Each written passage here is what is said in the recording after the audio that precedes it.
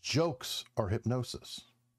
And by that, isn't a joke where you're telling a story or a premise or something and then you hit them with a pattern interrupt and that's causing the laughter?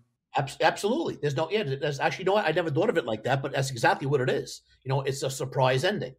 You're not expecting that to come. It's like, yeah, the surprise ending is what causes the laugh to happen. And yeah, you're right. It is. I never thought of it like that. It's actually quite interesting.